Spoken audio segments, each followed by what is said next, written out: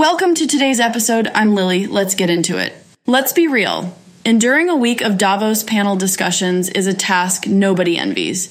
We'd much rather enjoy watching the rebel news guys ruffle the feathers of globalists, an act that, while entertaining, doesn't quite contribute to meaningful discourse and only fuels their disdain for us. But fear not, I've taken one for the team and sat through it all.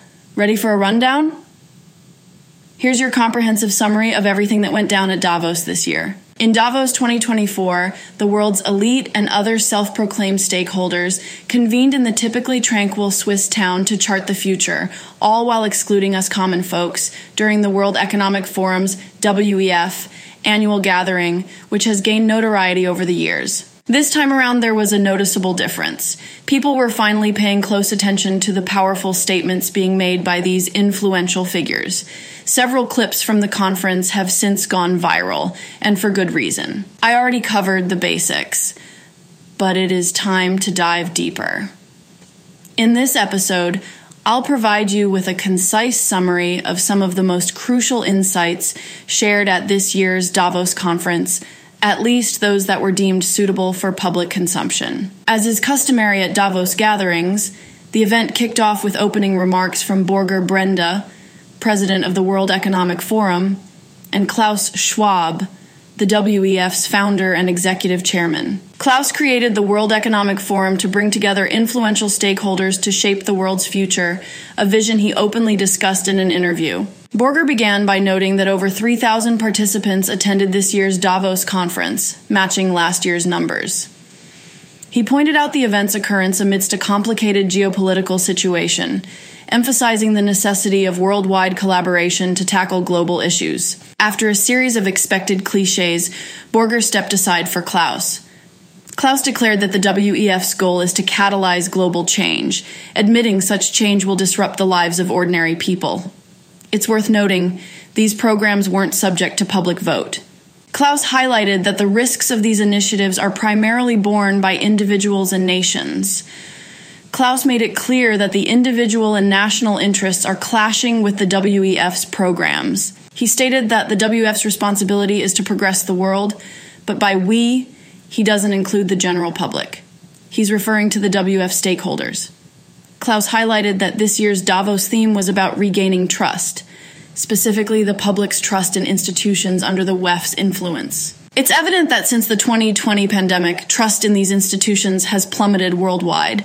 This raises the question, how does the WEF intend to restore this trust? Klaus's solution involves trusteeship, which translates to prioritizing the collective good over individual interests and ambitions, typically aligning with the WEF's agenda. Klaus then generously thanked the Swiss Army and police for keeping the unruly commoners away from the elite gathering in Davos before welcoming Swiss President Viola Amherd to the stage. She mainly rambled about the United Nations, UN, insisting on not just beefing the dystopia up, but also remodeling it.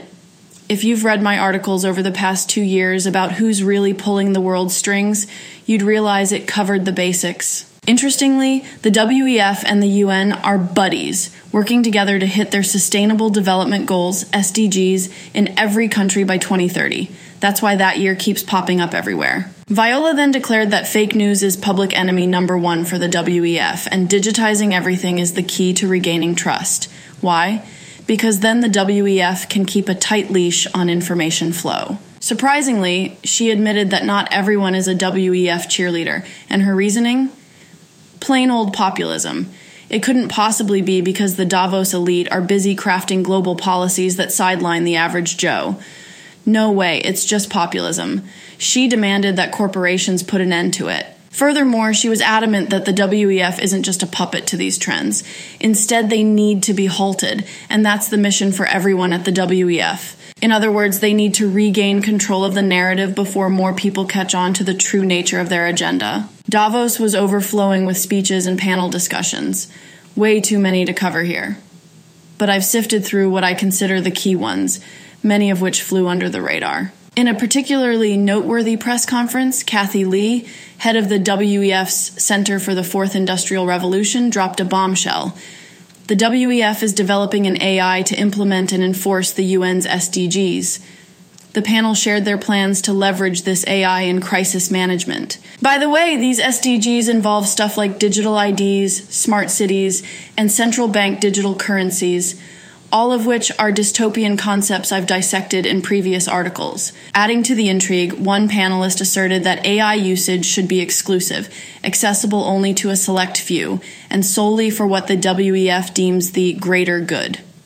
Remember, this is the same WEF that once predicted we'll own nothing and be happy by 2030. That's their idea of greater good. Also slipping under the radar was Borger's announcement that the WEF aims to transform global trade.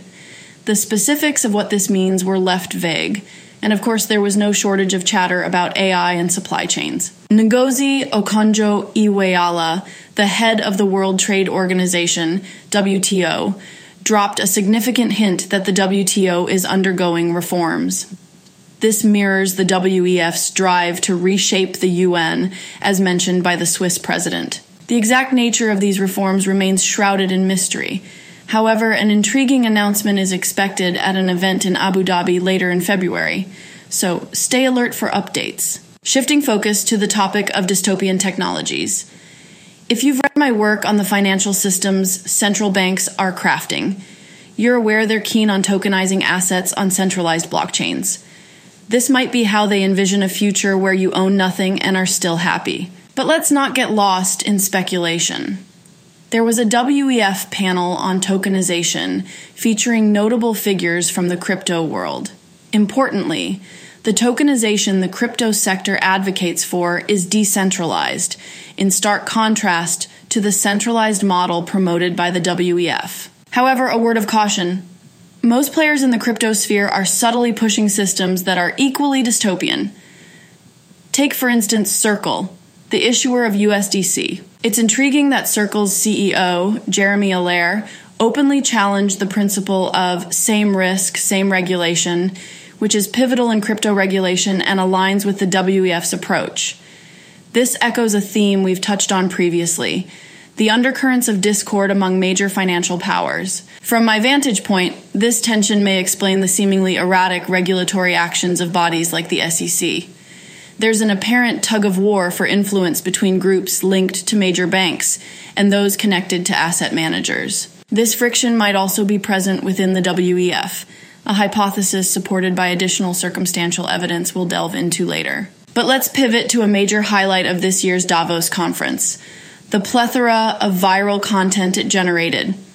Most of these clips featured key figures, unsurprisingly, since the WEF predominantly showcases its main stage events on YouTube. Among these, the most attention-grabbing were from Javier Milei, Argentina's newly elected libertarian president. His political philosophy advocates for reduced government economic intervention and even proposes shuttering Argentina's central bank. However, watching his speech in its entirety reveals some peculiarities. For one, Klaus introduced Javier with notable enthusiasm. Following the speech, mainstream media coverage suggested that the WEF elite actually appreciated Javier's address. This reaction raises questions. Was his speech not taken seriously? Or is there more to it than initially meets the eye? It is so obviously a psyop. It is not even funny anymore how people I considered smart cheer for this guy. But since I don't believe in populating the internet with my personal opinions, many of them are very controversial. I will leave it to you to interpret Javier's speech. His message was suspiciously potent. He cautioned against the West's shift from individual freedom to collective socialism. Javier detailed how capitalism has dramatically reduced global poverty since the 1800s and provocatively questioned the voluntary nature of tax payments. He also touched on some sensitive social topics, which we'll skip over here. Towards the end of his speech, Javier dissected how Western countries are subtly transitioning to socialism.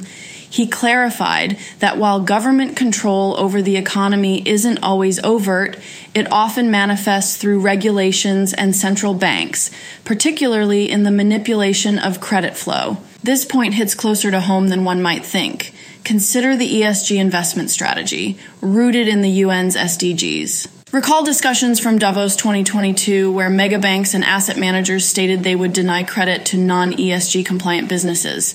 This is a chilling development. Chinese Premier Li Qiang's speech, which followed the opening remarks, received less attention.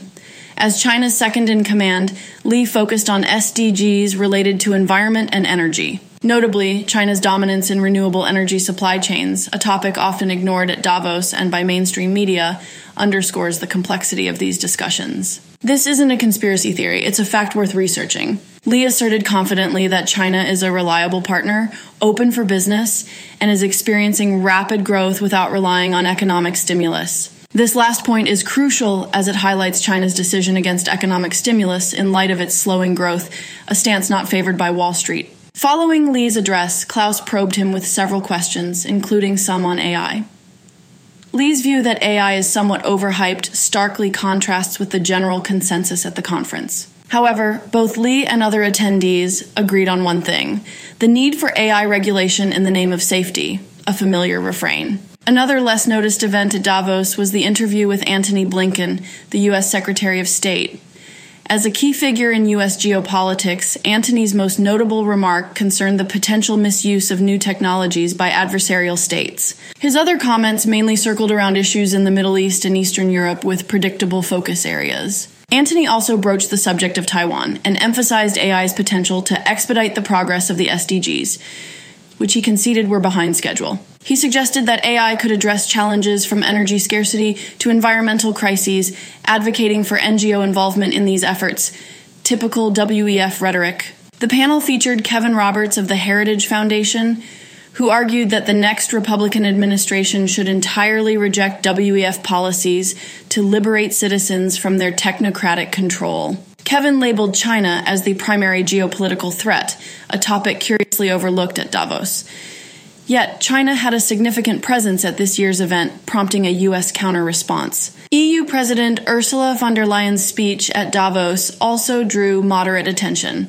Her remarks could be seen as somewhat gaslighting, given her reference to the WEF's Global Risks Report that identified disinformation, misinformation, and polarization as prime threats. In this context, disinformation and misinformation often serve as euphemisms for narratives contrary to elite interests. Ursula emphasized the need for global cooperation to combat these risks, presenting the EU's Digital Services Act as a potential model. This act includes provisions that would enable the EU to manipulate social media algorithms during crises, effectively creating a network of ministries of truth across EU countries. Despite acknowledging Europe's energy struggles and the discontent among European businesses, Ursula pointed out a silver lining: reduced dependency on Russian energy.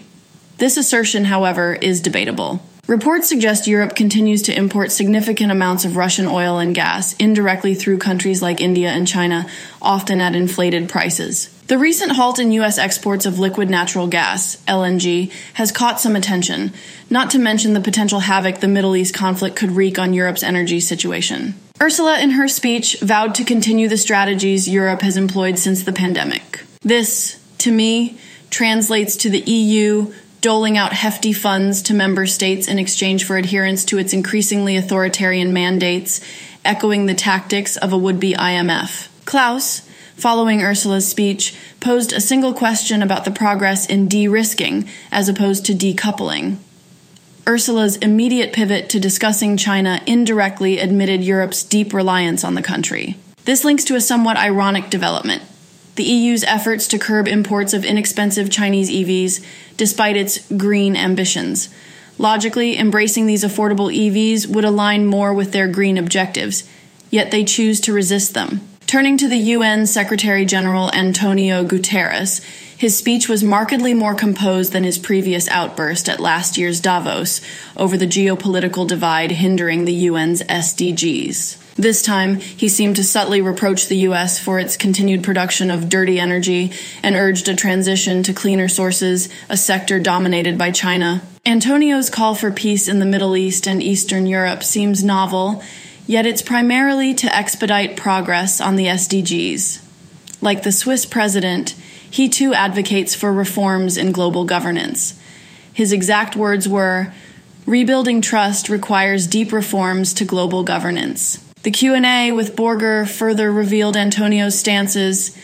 He described the current global system, established post-World War II by the global North, as outdated due to the rising global South, hinting at the need for a new global framework. Interestingly, he seemed fine with a fragmented world, provided there's global governance. He also made a controversial remark, potentially justifying Russia's actions in Ukraine, suggesting that while the drawing of borders may be flawed, they should be respected. Borger's nervous reaction to Antonio's comment about borders aligns with that the US and China are vying for influence over the UN. I predict that the UN's interests might increasingly align with the global South in the coming years. Looking back, it seems the shift in global governance dynamics might already be underway. As I've suggested earlier, this could have mixed implications. While it might sideline US-led initiatives like the SDGs, a UN influenced more by China could introduce even more authoritarian measures. China's track record doesn't exactly inspire confidence in its commitment to freedom and autonomy. This context frames what I consider the three most pivotal discussions at this year's Davos conference, all centered around a key theme for the coming year: freedom of speech, or more accurately, its erosion, especially in light of upcoming major national elections. Governments worldwide have been increasingly cloaking their online censorship efforts under the guise of safety and protection of the vulnerable. A case in point was one of the WEF panels titled "Protecting the Vulnerable Online." The discourse there was astonishingly extreme. The session opened with references to the WEF's Global Risks Report, where misinformation and disinformation topped the list of concerns. The panel suggested that AI would exacerbate these risks, proposing international regulations as the solution. However, this wasn't limited to safeguarding children online, as Maurice Levy, chairman of Publicis Group, expanded the definition of vulnerable to essentially include every internet user. Levy also lamented the constitutional hurdles in the US that prevent the adoption of EU-style online regulations globally. Recall, these EU regulations would grant governments extensive control over online content in times of crisis, real or perceived. Levy's past discussions with G8 leaders revealed an interesting insight. Former German Chancellor Angela Merkel expressed apprehension about implementing such rules, fearing public backlash. Notably, she worried that even 5% of the population resisting could be problematic. This is significant, considering the theory that just 3.5% of a population actively opposing a regime can be enough to challenge a dictatorship. Merkel's concerns about a mere 5% opposition underscore the potential power of public dissent. This is a key point to remember. Imagine this. Julie Grant, who leads Australia's e-safety department, is currently orchestrating a global online safety regulators network. Its aim?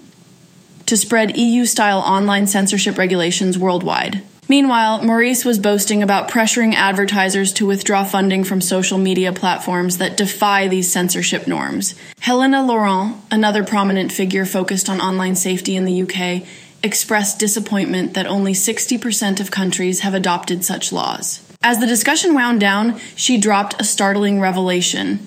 The WF seems disinterested in addressing the over $1 trillion lost annually to online scams. Maurice added his own disturbing vision, transforming every online user into a safe box. Noticeably absent in all this talk was any substantial discussion about genuinely protecting vulnerable people online. This leads to the second panel focused on censorship, aptly titled, "Where is Freedom of Expression Going?" The trajectory, unfortunately, doesn't look promising.